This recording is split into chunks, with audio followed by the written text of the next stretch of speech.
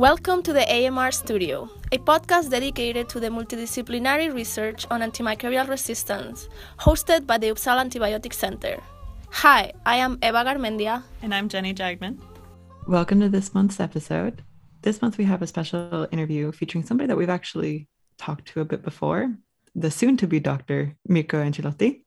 He's very close to his defense, so we can congratulate him a little bit in advance, I hope. Eva got the chance to interview him on the 9th of February after he had a seminar with the UAC. And we have talked to him before, but not much about his own work. So this was a nice update, and I hope you enjoy it. Hi everyone, I am very pleased, very happy to have today with us Mirko Ancillotti from Uppsala University here. He was with us last month giving a seminar at the UAC seminar series, and today I have the pleasure to interview him to learn a little bit more about his background and how, having such a special background in philosophy and ethics, he ended up working on the specific topic of antibiotic resistance. I think this is going to be a super interesting conversation. Thank you, Mirko, for being with us. Would you like to introduce yourself to our audience and talk a little bit about your background? Yes, thank you, Eva. Thank you for your kind invitation. It's nice to meet you again. My background is in philosophy, as you just said. I have a master's degree in philosophy with a specialization in bioethics. Afterwards, I started working at Uppsala University at the Center for Research Ethics and Bioethics, first in the ethics of technology with a project on synthetic biology when I was a research assistant. And then I started my PhD because there was this possibility with an available project to work on the ethical issues around the antibiotic resistance. And I have made it my project, which now is in between or in both public health and ethics. What kind of ethics or philosophy work did you start working on early on in your scientific career? I was particularly interested in beginning of life issues, so concepts regarding the potentiality within early stages of human life and what kind of rights, if one can use that kind of terminology, or what kind of protection, how we should look at embryos or even earlier stages of life. And what this assessment is not only technical, of course, it's not only medical, it comes with our views of what it is life at its beginning.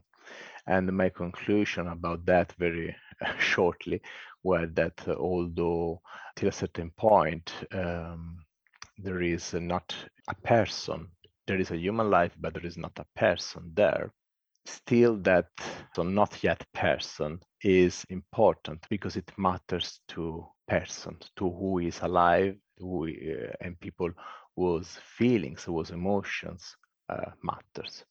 This doesn't mean that there is an obligation to bring about life. Just is a theoretical construction that I made built on the work of many other and better probably authors before me, about the potentiality argument and the potentiality of early stages of life. Mm-hmm. So as I understand, you have always kind of been more interested on the bio side of ethics and philosophy and how to bring together the, I would say, somewhat abstract thought of philosophy, but to the more understandable and the more closer realm, which is the life sciences, in a sense. Yes, you're absolutely right. Indeed, since I was a student in Italy, my majoring was in bioethics. Mm-hmm. What do you think are I would say, maybe ask you about the challenges of being trained in a philosophy way or in a philosophical context and then applying that into more the biology realm? What are some of the hurdles of trying to integrate these two aspects?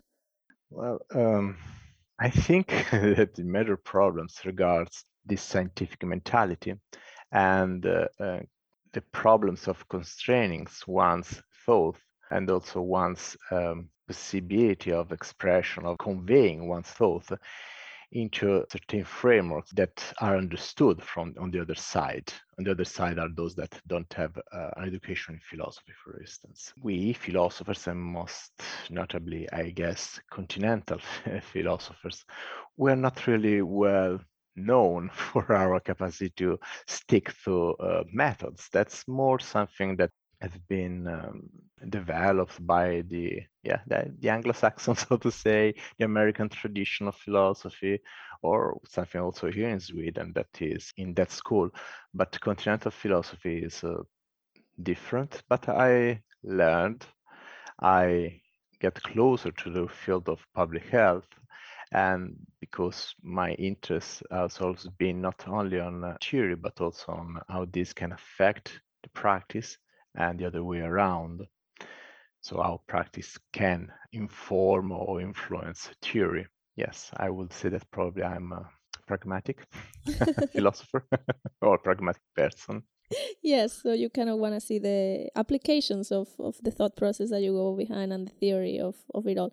But I think it's very interesting that there's people like you that are trying to bring these two realms together, right? Like how does the practical and the reality of life affects the theory of it, and how does the theory can affect the practice of it as well. It's really interesting, and specifically that you work with this within the topic of antibiotic resistance. So if we go a little bit forward, you were working on bioethics in particular, and then it come up this opportunity to work on the aspect of ethics in antibiotic resistance. What, apart from, the practicalities of the opportunity being there, of you doing a PhD on this, what theoretically drove you to actually take on that challenge? I will say that it started with the opportunity. Mm-hmm. It started with the opportunity. I was not very even well knowledgeable about the field. I knew that antibiotic resistance exists, but I would say that I had a very layperson knowledge and interest in the argument. But when this opportunity came, I got, of course, interested. I started reading about it. I wrote my own project, and I was caught by this completely. I found it terribly interesting because there is many ethically challenges, many ethical issues that are interesting around that. And I always been interested about the tension between the individual ethical issues and how these are mirrored or these are influenced or influenced by the collective ethical issues.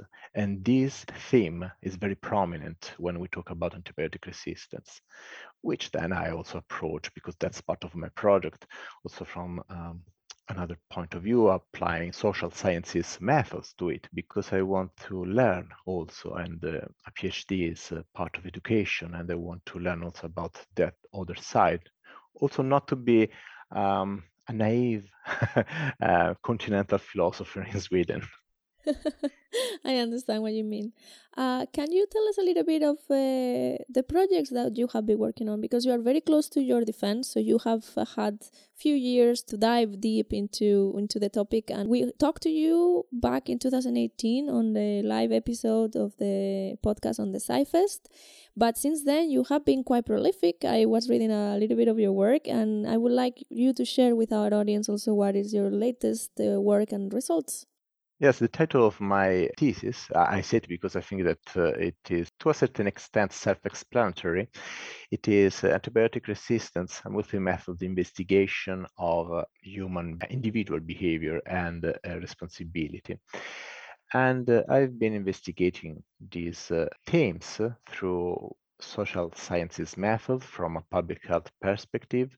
And the multi-method comes from the fact that I applied qualitative methods to study this topic, but also then quantitative methods, all on the Swedish population. So first focus groups to explore people's attitude, perceptions, beliefs, which matters a lot about antibiotic resistance and antibiotic use, but not only antibiotic use in the sense of treatment with antibiotics, but other actions, decisions that we take, other behaviors that can have an influence on antibiotic resistance, that can make it worse, basically. And there were very interesting findings. And among these findings, there was this major finding that people seem to care a lot about antibiotic resistance, but one can never tell, because one of the major biases in qualitative studies are that people may, or at least the researcher may be afraid that participants are trying to say the right thing, to look good in front of other participants, or to please the researchers and so forth. So we try to understand a bit more whether people could really care and to what extent they will care when they have to take into consideration other factors that matters, like cost for themselves, for instance, or what kind of effort is required from them. We investigated through quantitative methods, through a discrete choice experiment, that is a method that allows researchers to weigh the decisions of the participants, of those that respond, in scenarios where they have to, for instance, we said, okay, you have the possibility to choose between antibiotics, and now you can take an antibiotic and contribute little, medium, or highly to antibiotic resistance. So of course, everyone will go for the antibiotic that contribute little to antibiotic resistance. If this could be possible to know, of course, we made a scenario. But then you have to take, for instance, an antibiotic that costs a lot of money, or that bring about side effects, or that has an high failure rate. Is a way to understand what are people's preferences and the weight of these preferences for them. And still we had the same result, that people seems to really care about antibiotic resistance, about their own contribution to antibiotic resistance. This is because they feel a responsibility for that. And that's the second part of my research. I try to understand how they understand this responsibility, and how this should be understood by us, also theoretically, also from a moral point of view. People tend to understand their responsibility for antibiotic resistance in terms of most in terms of what they can do, not of what they have already caused with their behavior, but what is in their power to do to make the situation better. And in my last study that is currently under review, I analyzed this conceptually, this concept of individual moral responsibility for antibiotic resistance. So, as I understand, then people are able to understand and internalize that a personal discrete choice can have an effect on more the global and the community level, and that therefore they are morally responsible to act one way or another to not contribute so much to that bad outcome that will affect everybody. Is that correct? Yes, definitely. As I understood, your work is based on focus interviews. So you have talked and you have heard a lot of people and different people talk about the issue of antibiotic resistance and what do they understand or don't understand. Do you feel like they are aware of both the current and short-time effects that antibiotic resistance can have, as well as the future possible risks? I don't know very well about that, because I never test properly knowledge of people and knowledge about the short term and the long term. Once you invite them to think about the consequences of non-judicious, non-proper use of antibiotics, they immediately see it also in moral terms, something that is bad, not only from public health perspective, not only from a medical point of view, but as something unjust, unfair towards the others and also the future generations, of course, but also towards people around you that might be more vulnerable than you, that may need antibiotics working more than you do. It's very interesting, and of course, it's a very happy result, I would say, that to realize that people do care. So we are now in the situation where your data and your studies, they show that people do care, do realize that there is a problem, but still there feels like perhaps there is a gap in between them knowing this, us trying to talk to them about it, and the outcome of it. Because still we know that there is a lot of misuse or non-proper use of antibiotics. So where do you think that we could perhaps put more effort and more work to try to get to a better place when it comes to the actual outcomes of the knowledge that people have? Well, I have a couple of ideas about that, but well, I must say that I need to work more on the field. I mean, but I have a couple of ideas about that. One of my results, qualitative result, is that people would really like to learn more and listen more from their doctors, from their family doctors. Mm-hmm. Our health systems and the way things work are made in a way that doctors, even the doctor that is about or has already prescribed you antibiotics, has very little time for you. And there is not really time for physicians, for antibiotic prescribers, to make you understand why it is very important that you use antibiotics properly, that we wait 2-3 days for writing a prescription. This may be done, but is not explained to you why. And people would really love to listen to hear more from their family doctors. And I'm sure that also doctors would like to spend a bit more time with their patients. But this is not something that can be fixed, going to the doctor and say, okay, now you have to be more talkative and more communicative. It is something that has to do with the organization of the health system and the time that each doctor has for each patient. So it's Mm-hmm. something more structural. Mm-hmm. And therefore, we're talking about money, policy decisions. Well, another idea that I have, and this is not a finding, it's more of what is my proposal based on, is not completely speculative, but has not been proved through studies.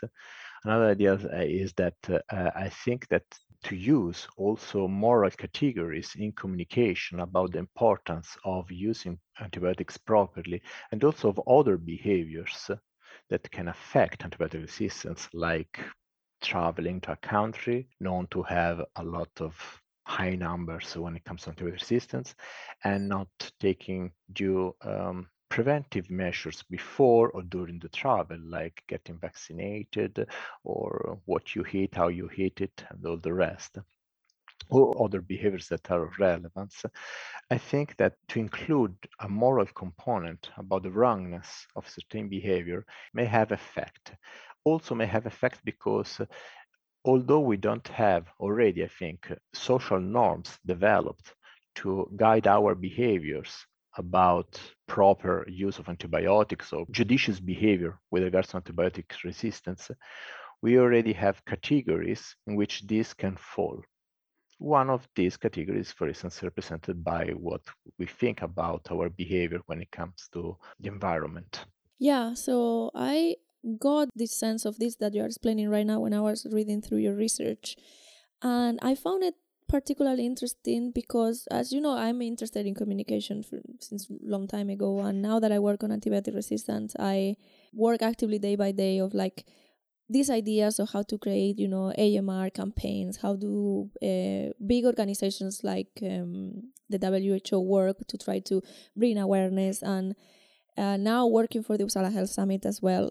How do you change awareness into actual behavior change or actions that will actually result in the reduced use of antibiotics or the proper use of antibiotics?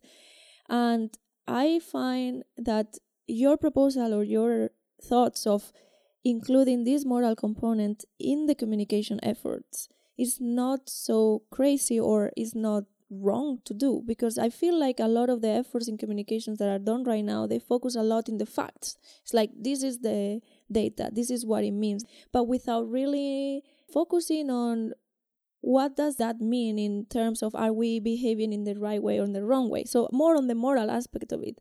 And I realized that I had not really thought about that until I read your work, because then you put it into this context that, yeah, maybe we should appeal to the, I would say, feelings more than data in a way, right? That's how I see it. Yes, I mean, we start with the data, and the data are very worrying. And then we have to decide how to communicate to people, the importance of their behavior. And there are different messages that should go through. Some are more technical because some people are very interested in the numbers and want to understand how serious this problem is, and we need to talk about the facts. That's very important also because it's the basis. I mean, it's a scientific investigation that starts ringing the alarm. That's absolutely important.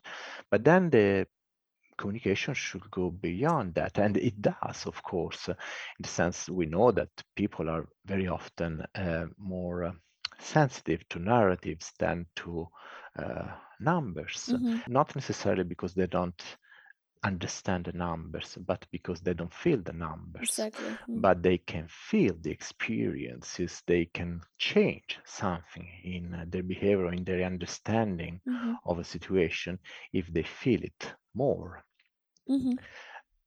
Of course, this needs to be done with a bit of, we have to be careful and responsible. We don't want to stigmatize people who need to take antibiotics, but that's not the point. My results don't go in that direction. The people think that it's important to avoid the problem of stigmatization, but really see the importance for people who need antibiotics, that there are antibiotics for them. And if you need to take antibiotics for most of your life, that's okay. It's not you, the person, should not take antibiotics. And people understand that actually it's for these people that we should keep preserving antibiotics and do an effort. This should be communicated properly also, for instance, in these terms. There are different ways of communicating the same message. Yes. On your transition from being, ethicist or a philosopher that was focused, yes, already on the biological side of things into AMR, I'm curious to know what are the things that were more difficult to you when you started to apply your thoughts, the theories or the ideas in morality and philosophy into antibiotic resistance. For you personally, on your journey as a researcher and as a scientist, what has been a challenge for you? Statistics. Statistics has been not a problem, but the most difficult for me because I was not prepared. My education is in something else. I could talk a bit about Kant, but really until a few years ago, I didn't know the difference between a mean and a median. Now I do, because I had to learn this and much more. But that's why I also, to a certain extent, I would say till a good extent, I could influence the direction of my project. And I want to learn because I felt ignorant. I'm ignorant. I know that I don't know many things, but I know a bit more than before. Then before starting this doctoral project. And for instance, I applied the health belief model in my first study, and that was challenging, but still more within the realm of my possibilities and what I already knew from my previous education. But about statistics, I was completely new to the field. And the skill choice experiment is not the most simple quantitative methods that can be applied to elicit people's preferences. And I had the fortune to work with people that were both prepared and very, very patient. And I could learn a bit. I understand. What about, did you feel like you had to really deepen your knowledge on more the biology side of antibiotic resistance in order to understand your data and make conclusions from your data? No, it was not very necessary. I had mostly just to get rid of a common misconception about the medical use of antibiotics, about the mechanism of antibiotic resistance, but it was not necessary. It's something that I would like to learn more about, actually, but it was not necessary for discussing the results or for asking the questions to know well or to know more about these biological aspects. Mm-hmm. Based on your research, what do you think is the biggest misconception that people have about antibiotic resistance? Well, among lay people, I think that is the idea that it is the body that become resistant to antibiotics and not the bacteria. Mm-hmm. I had a few questions in my studies about this. Now I don't remember correctly for sure, but I think about 93-94% of my respondents were wrong about this question. They answered that it's the body that becomes resistant to antibiotics. Of course, it depends from how the questions are asked. Mm-hmm. If you highlight the possibility of differences between the body and the bacteria, for instance, putting two questions in the same page so that people can see, okay, it's a trick, and I understand. Probably you get other numbers, but people, also people in healthcare, in my experience, tend to think that is the body become resistant. And I don't think that this is due to a very nice understanding of the human body as living in harmony with bacteria. Mm-hmm. That's what I was gonna say. Like, it's not really that they will see the bacteria as being an intrinsic part of the body, and therefore they say the body becomes resistant, because that's not really the issue. Is when a foreign bacteria comes and is resistant to the antibiotic. Yes, indeed. And in the literatures, these issues discussed, some don't see this as a big problem, in the sense that not everyone has to be a doctor or a biologist to understand the beauty of the antibiotic resistance mechanism. And it's true, because I don't do either. But I think that there is a risk in underestimating the importance of people understanding that is the bacteria that become resistant. Mm-hmm. And the risk that there is, in my opinion, is that people may see this as a personal problem. Nowadays, I read some interviews of elderly people that think that they shouldn't take big precautions about COVID-19 because it is their life. They live their life in light of their own values. And if they will get it, and if it will bring bad consequences, even the worst consequences possible, they're ready for that, because at least they have lived their life in light of their own values, Mm-hmm. the way they think about themselves. And this can apply, of course, also to antibiotic resistance. It is me. It's me Yes. that I will going to pay for the consequences in case, and I'm ready for that. The same kind of reasoning when you drink, when you smoke, and so forth. But antibiotic resistance doesn't work really this No. way, as COVID-19 doesn't work this Yeah, way. exactly. I found, instead of old people, I found myself in this narrative and having this discussion with young people, that they Of will course. say like, oh, I'm young, I'm healthy, COVID is not gonna affect me so badly, so doesn't matter, I just go about my day, and I don't have like elderly family, and I don't visit anybody. And I feel like they fail to put into the equation that concept that when you are part of the transmission, you are part of the problem. So I see how the parallels between here COVID and behaviors and antibiotic resistance, especially if they feel like the resistance is something that happens to them and it cannot be shared in a sense. Yes, that's exactly the point. And people has to understand that, but we use this word understand that seems to understand the concepts, to fill the knowledge gap. It's not only that, that is needed, Yeah. of course. But then you have to make sense of this if it has to change behavior. That's why we know that there are other factors that need to be taken into account. Mm-hmm. The beliefs, the attitude, the changing health behavior of people takes more than filling the knowledge gap. And of course, then one has to take into account, mostly when we talk about antibiotic resistance, of the socio-economic factors. Yeah, the opportunity has to be there and it has to be provided somehow. Like, it's not just Yes. about knowing about it and being motivated to do it. It's about being able to do it in the reality that we live in. Definitely, it's very, very interesting connection between the ethical understanding of the problem and the communication side and how we can actually work. towards not just better understanding, but people making better sense of it and therefore also acting towards it. And then perhaps getting the people that can make the substrate for the behaviors to change possible, that they also know how important this is in general, and what are the factors that hindrance that behavior change in the topic. I think we're going to start wrapping up the interview, but before we go, we always like to ask our interviewees very particular question, which is, what do you think is missing on AMR research? And if you have any specific type of wish list. We are trying to gather all this, and someday we're going to present this to someone hoping for some answers.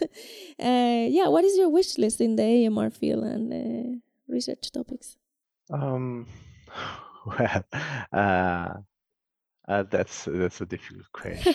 If I have to wish for something, I would wish for doctors to have more time for their patients, and this would increase, I think, a lot trust in the health system, would increase the quality of care in general, and then also when it comes to the discourse of proper antibiotic use, and then less burden on antibiotic resistance, let's say.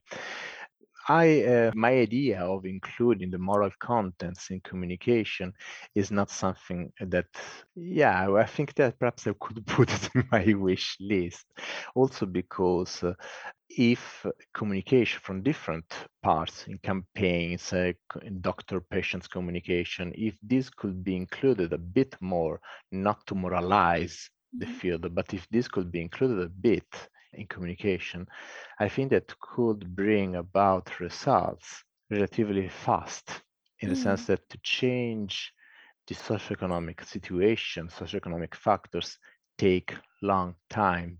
It would be good if more money would be invested in healthcare, but in general in social structures that can facilitate the creation of better circumstances for behaving more correctly, more judiciously, to know more. This takes a lot of time. And for instance, could start with educating children in school about health behavior. That might be an idea. But the possibility of changing, social norms, and then social norms are those that tell you how you should behave, because the other think that there is something right to do and something that is wrong to do.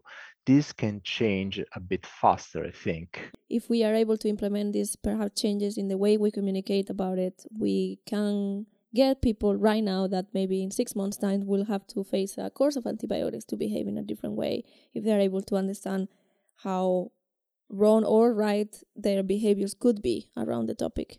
I would say there's a lot of good potential for change here. So I do hope that your wish list, both for more time of doctors with patients and in the topic of bringing up more the moral aspect into the communication, I see them as feasible things.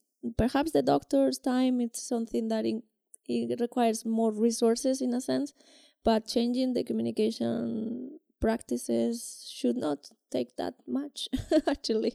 No, you wouldn't. There are different channels. It's not necessarily that is the public campaigns. Of course, also public campaigns, but there are many channels.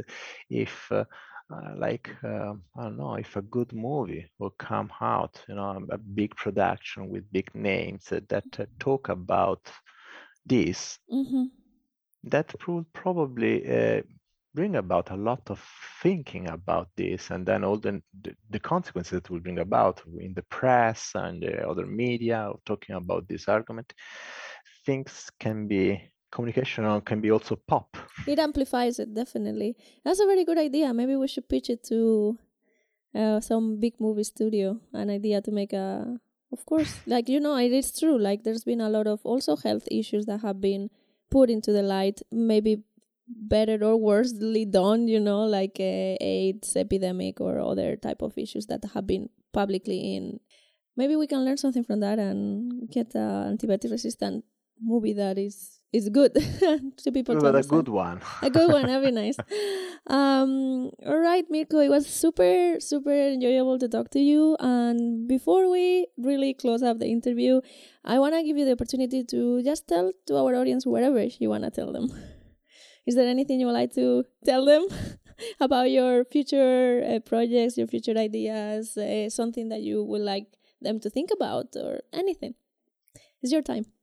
Well, no, I don't know. I don't really have a final message, if not that, yeah, the importance of behaving in a certain way has to be not only understood rationally through the data that tell us how worrying is the situation, but also through other channels of communication. In the last decade, the social scientists have been doing such an amazing work, and I hope that more bridges could be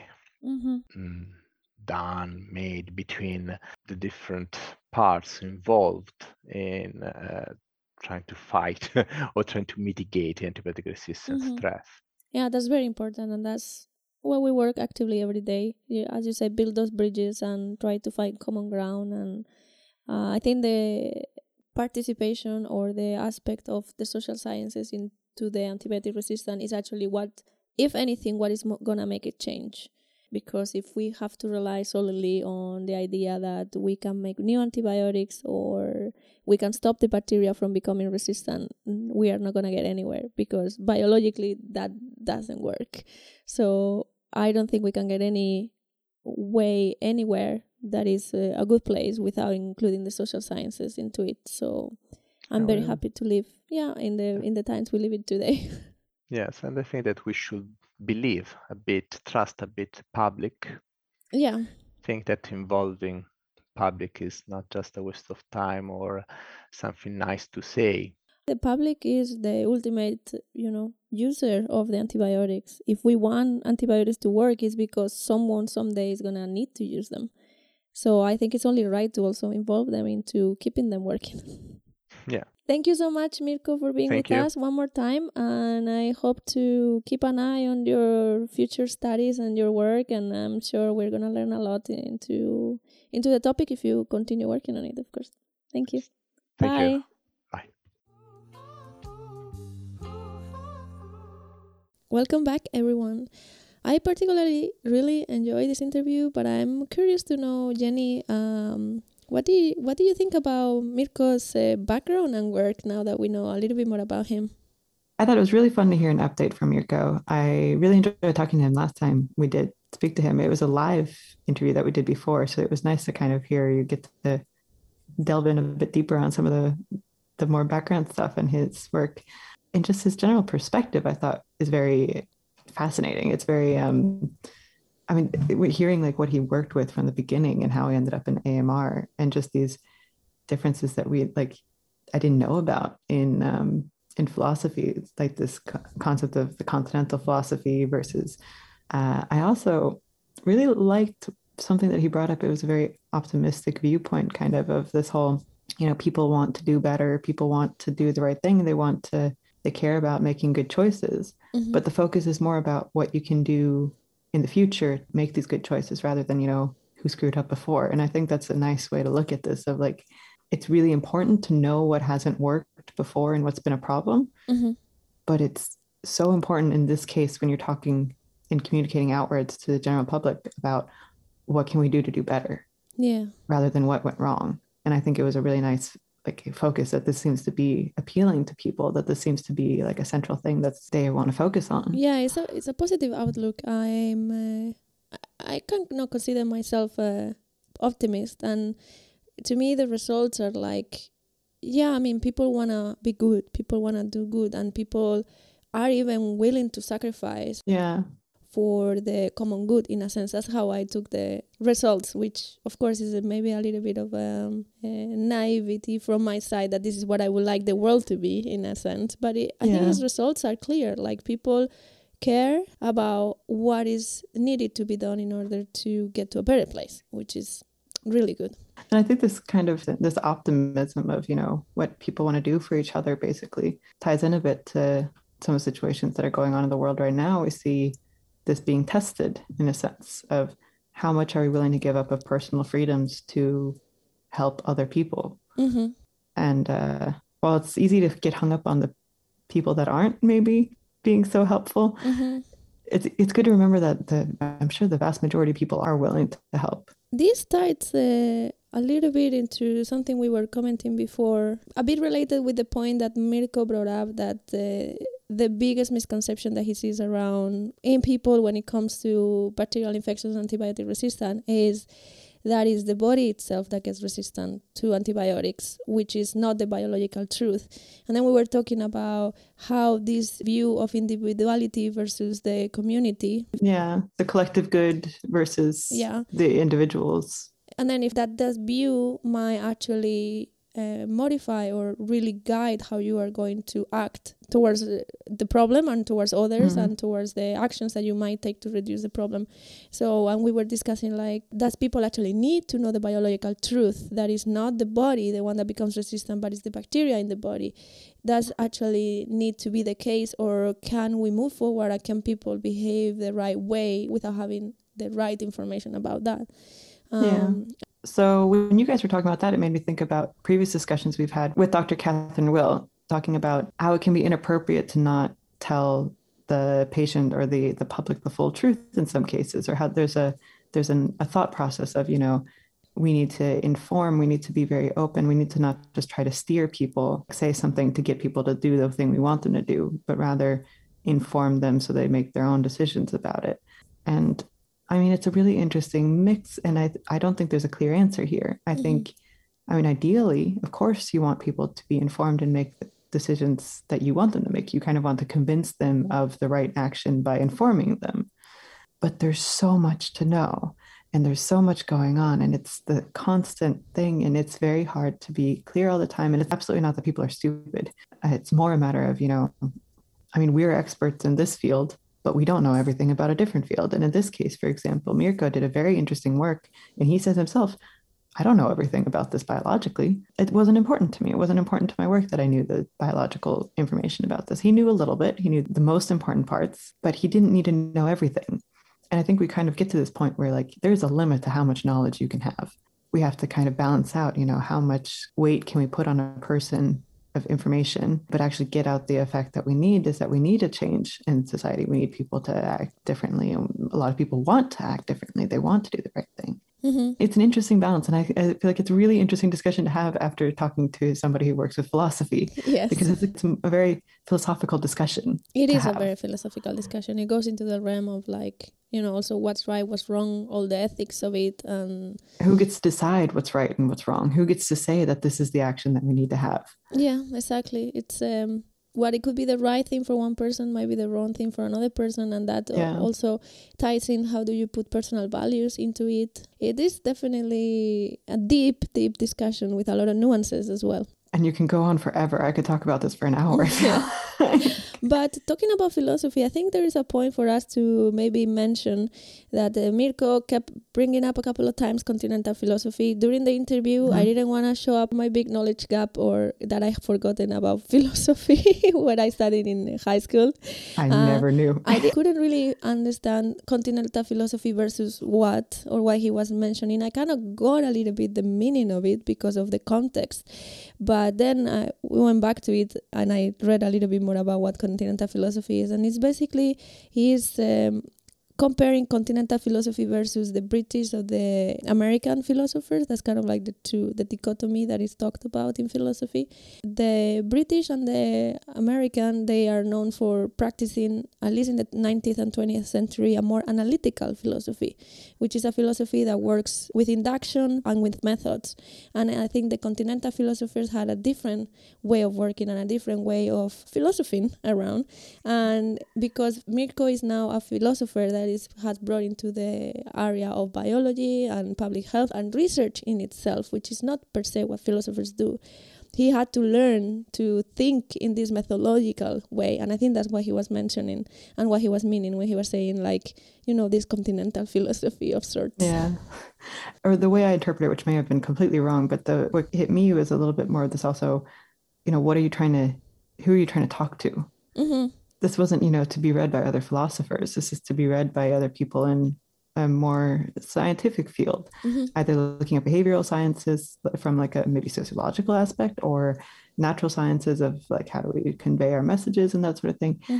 It kind of boiled down to a kind of communication to me. It's like, okay, well, if I'm going to communicate to these people, I have to use a framework that they understand. Yes. And it's this kind of strict framework of there's methods and there's like results, and this is what we can conclude and this is what we can't conclude. And I think I interpreted it as that was one of the newer things for him was, in order to have this thing that I can use to talk to other people, or this like I can communicate this information to other people, I have to also keep it in a framework that's not what I've done before. Always. That's a really good point. I think that also it's within what he was mentioning, and he came into a different field where he was going to work with different people and not just philosophers of the same area that he was trained on, and that like we always say, that involves learning new communication methods and trying to find the words that are shared and all these topics, which is in itself very striking, right? That you need to put this into the whole equation. It's not just like doing your research. You have to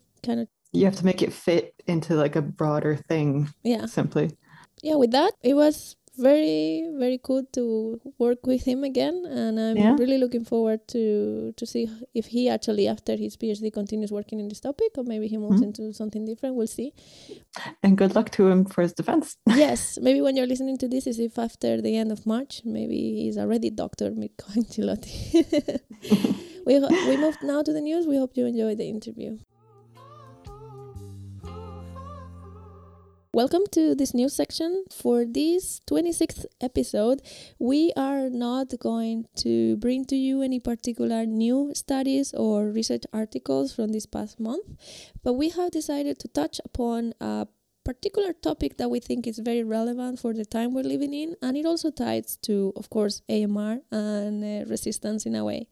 We want to talk about vaccines, and vaccines compared to antibiotics in a way. We found recently a popular news article that was posing the questions, why do we find that so many bacteria become resistant to antibiotics, but we don't see so much resistance to vaccines?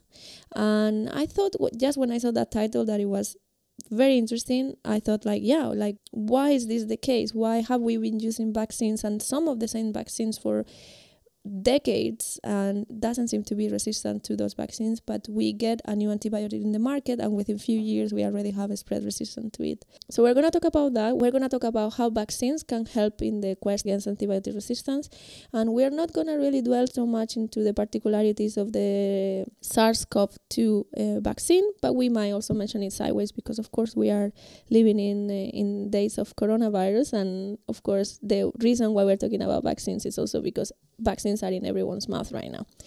So this popular news article that it was just recently published, we leave it in the show notes below, is actually based on an article that was published back in 2017, a research article. You also have the link in the show notes. And this article, the authors actually proposed that is the first time that someone has scientifically laid out the reasons why there's no resistance to vaccines, but there is so much resistance to antibiotics. So we wanted to just summarize a little bit why the authors think that is. Can you bring to us what the main results of the study are? Yeah, so first I just want to clarify that the title is Why Does Drug Resistance Readily Evolve, but Vaccine Resistance Does Not? So it's not necessarily that vaccine resistance doesn't evolve, it's just we don't see this problem that we have with the AMR, that it comes too fast, too soon, we can't really keep up. This is more of a perspective piece. It's not really a research piece. So it's not a lot of active data, if we put it that, but it's more of like putting everything in perspective and looking at the entirety of it.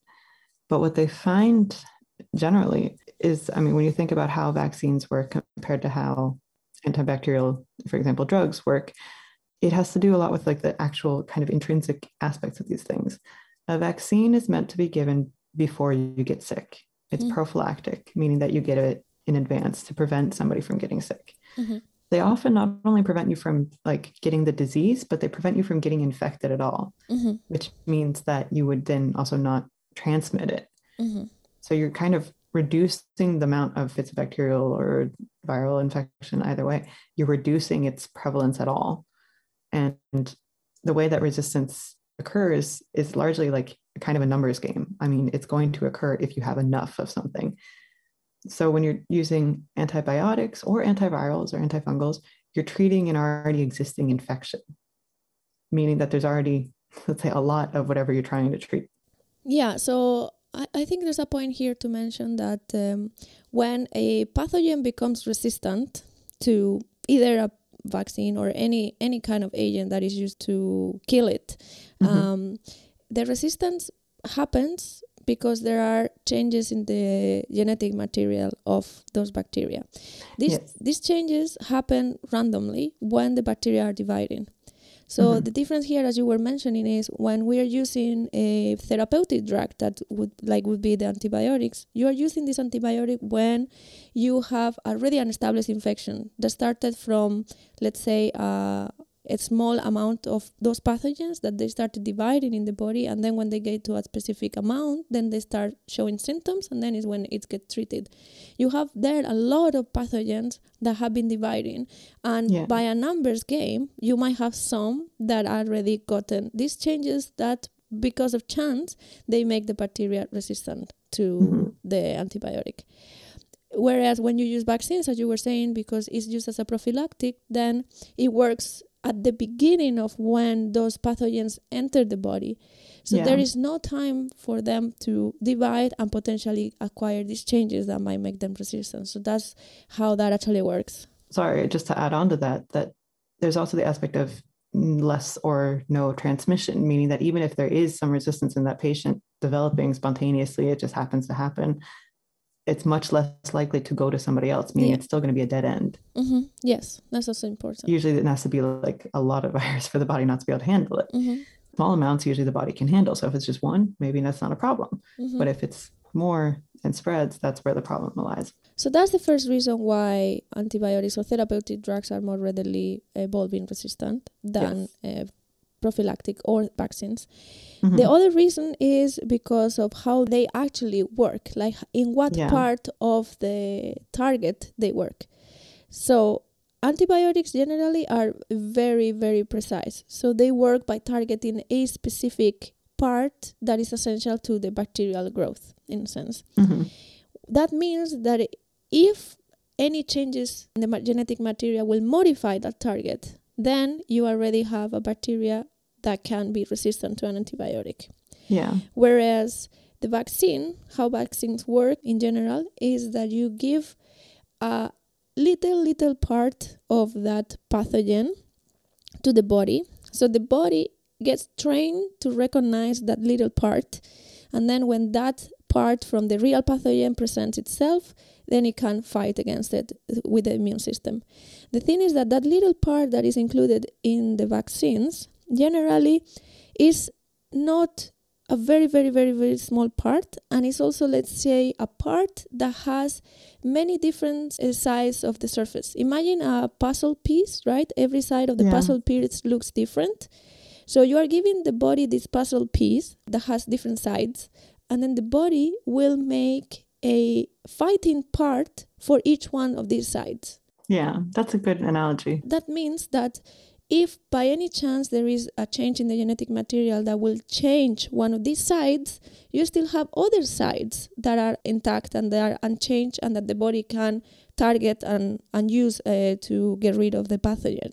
So this is called the different multiplicity of targets. That means that generally antibiotics have only one target, whereas the pieces used in vaccines have different targets. And that's also why it would be less easy to get resistance against a vaccine than an antibiotic. This is very important because for some of the bacterial and viral diseases, like it could be tuberculosis or HIV, there are therapeutic drugs against that if you use them alone, you can get resistance to them. Like if you use only one antiviral for HIV and therapeutic or one anti-tuberculosis drug, you might get resistant to it. But if you do a cocktail of different drugs, you reduce the chances of this resistance to emerge and to spread. For HIV now, it's very common that everybody gets actually multiretroviral drug cocktail. And for tuberculosis, that's also quite common to do because it's been already shown if you only use one, you're going to get resistant to it, and it's a big, big problem. Yeah. So I think this combination therapy kind of mimics a little bit what the multiplicity of targets, that's an intrinsic characteristics of how vaccines work. And they mention it in the article as well. But to bring in there, the vaccines work that way, and it's kind of natural. You're using your immune system to create these building blocks, kind of, but you're not introducing that much into the system. Mm-hmm. But if you have to give a combination therapy, these things tend to be very rough on the body. I mean, science working on this have greatly improved these treatments, but they're still tough, long treatments that there's always side effects, and you're adding on side effects the more drugs you take. So there's definitely an advantage to this system with vaccines. And there's many other aspects that the authors brought up, but we kind of just want to focus on these primary ones. And then kind of turn to, well, how can we use vaccines to fight antimicrobial resistance? Mm-hmm. So of course, I mean, if you can prevent an infection, then you don't need to treat with antibiotics, whatever it is. I mean, there's some data that shows that flu shots, for example, even though that's a virus, for one part, they prevent bacterial infections afterwards. You can get pneumonia after the flu caused by bacteria. You don't have to treat that if you never get the flu and you never get the pneumonia. But also, you don't mistreat. So something that is a virus doesn't get treated with antibiotics because you don't know what it is. Mm-hmm. There's also recently more successful cases where you see bacterial infections being prevented with vaccines. For example, there's the pneumococcal vaccine. That works very well. It's been updated. I mean, we saw some issues with different serotypes, like different types of the pneumococcus bacteria taking over, but they've managed to add more serotypes to an updated vaccine. So they kind of took care of that problem. So this is one of those cases where it's not really resistance. It's they bring that up in these papers as well, but it's the non-targeted bacteria can be added in later if that becomes a problem, and you can kind of catch up. There's not this inability to catch up that we kind of have with antibacterials, at least. But there's also some other difficulties if you're trying to target resistant bacteria. Some of these bacteria are not in and of themselves the problem. It's the fact that they're resistant and in the wrong place and causing an infection. So most people recognize E. coli, for example. It's a common bacteria that's in our gut, and it's usually good. There's usually not a problem. E. coli definitely can cause serious infections, bloodstream infections and other things like that if they end up in the wrong place and they happen to carry certain traits that make them really pathogenic, so able to make you really sick. But on top of that, they can also be resistant. So there's this difficulty of, okay, we want to target those E. coli that are causing this infection, that are doing this problem and that are resistant. We don't really want to affect the ones in your gut that are doing good things, that are helping you. So it's a bit of a challenge. And there's also a challenge of, we have to be able to study this. We have to be able to say that the vaccine is efficient. Unfortunately, the vaccine has to be able to make money for the people that are providing it. So if this is mainly a disease that causes problems in a part of the world where there's not a lot of funding for vaccines, then the companies might not produce it, even though it would be a good vaccine. And it comes back to this decoupling from sales kind of arguments that, I mean, we're not trying to demonize any pharmaceutical companies, but there's an issue there. And it's a very diverse thing, but this could definitely be part of the solution. Mm-hmm. We can develop more vaccines towards bacterial infections, prevent them from ever occurring, and then you prevent the use of antibiotics being necessary until it's really necessary.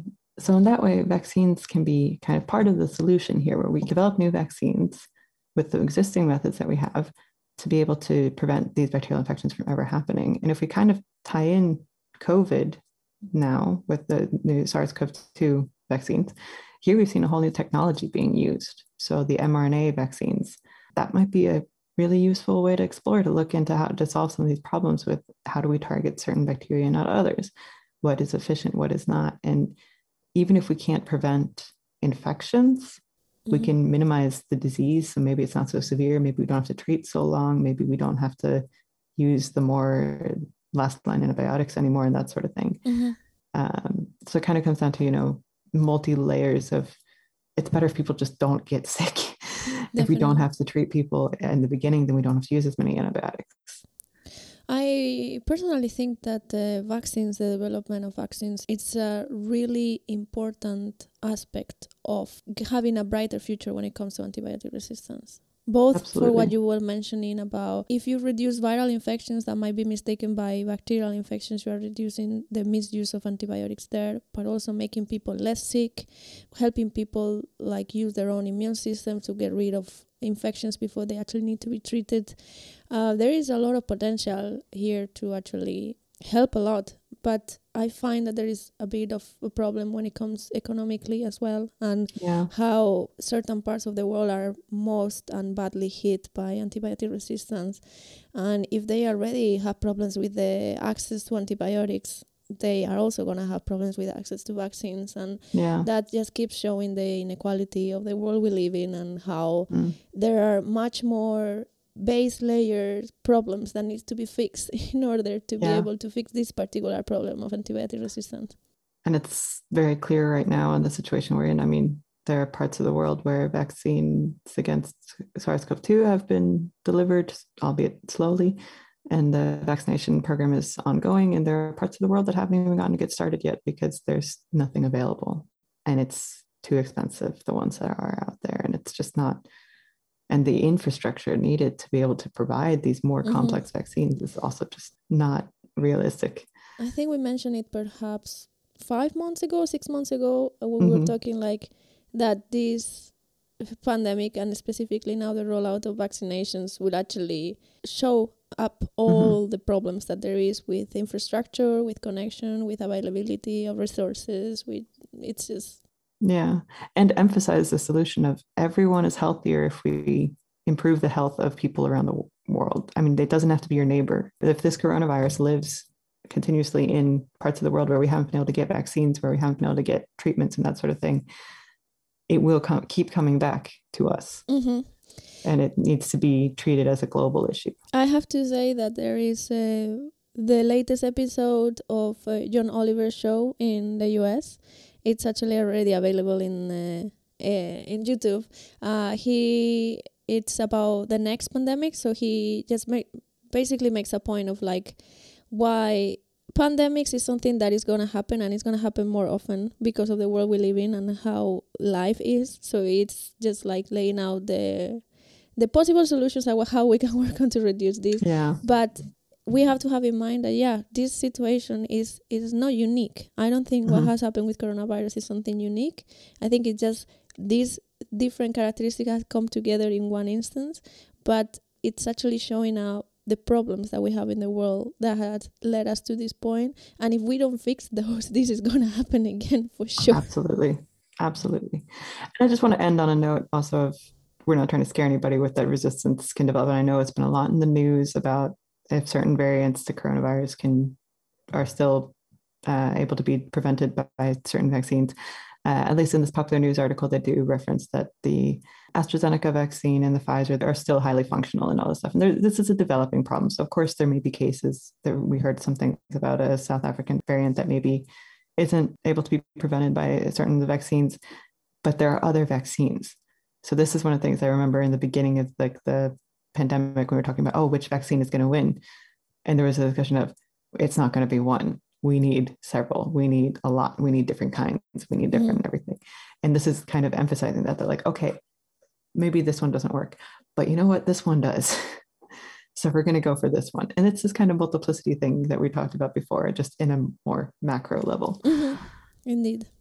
That's a good point to end up this update. And as we said, we leave everything in the show notes. There is this popular news article, there is the article that is based on from 2017, and also we are leaving you a very recent review from 4th of February this year in Nature journal, which is about how vaccines can actually help on the AMR problem. It's very in-depth and includes very concrete examples, and including the issues with some of these bacteria. So it's a very good read if you're interested. That's very cool. Great. So with this, we thank you for being with us one more month, and we hope to have you back with us in the beginning of April already. Spring coming up. Exciting. See you soon.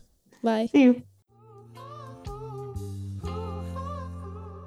For more information about the Uppsala Antibiotics Center, please visit our website. You can find a link in the episode notes.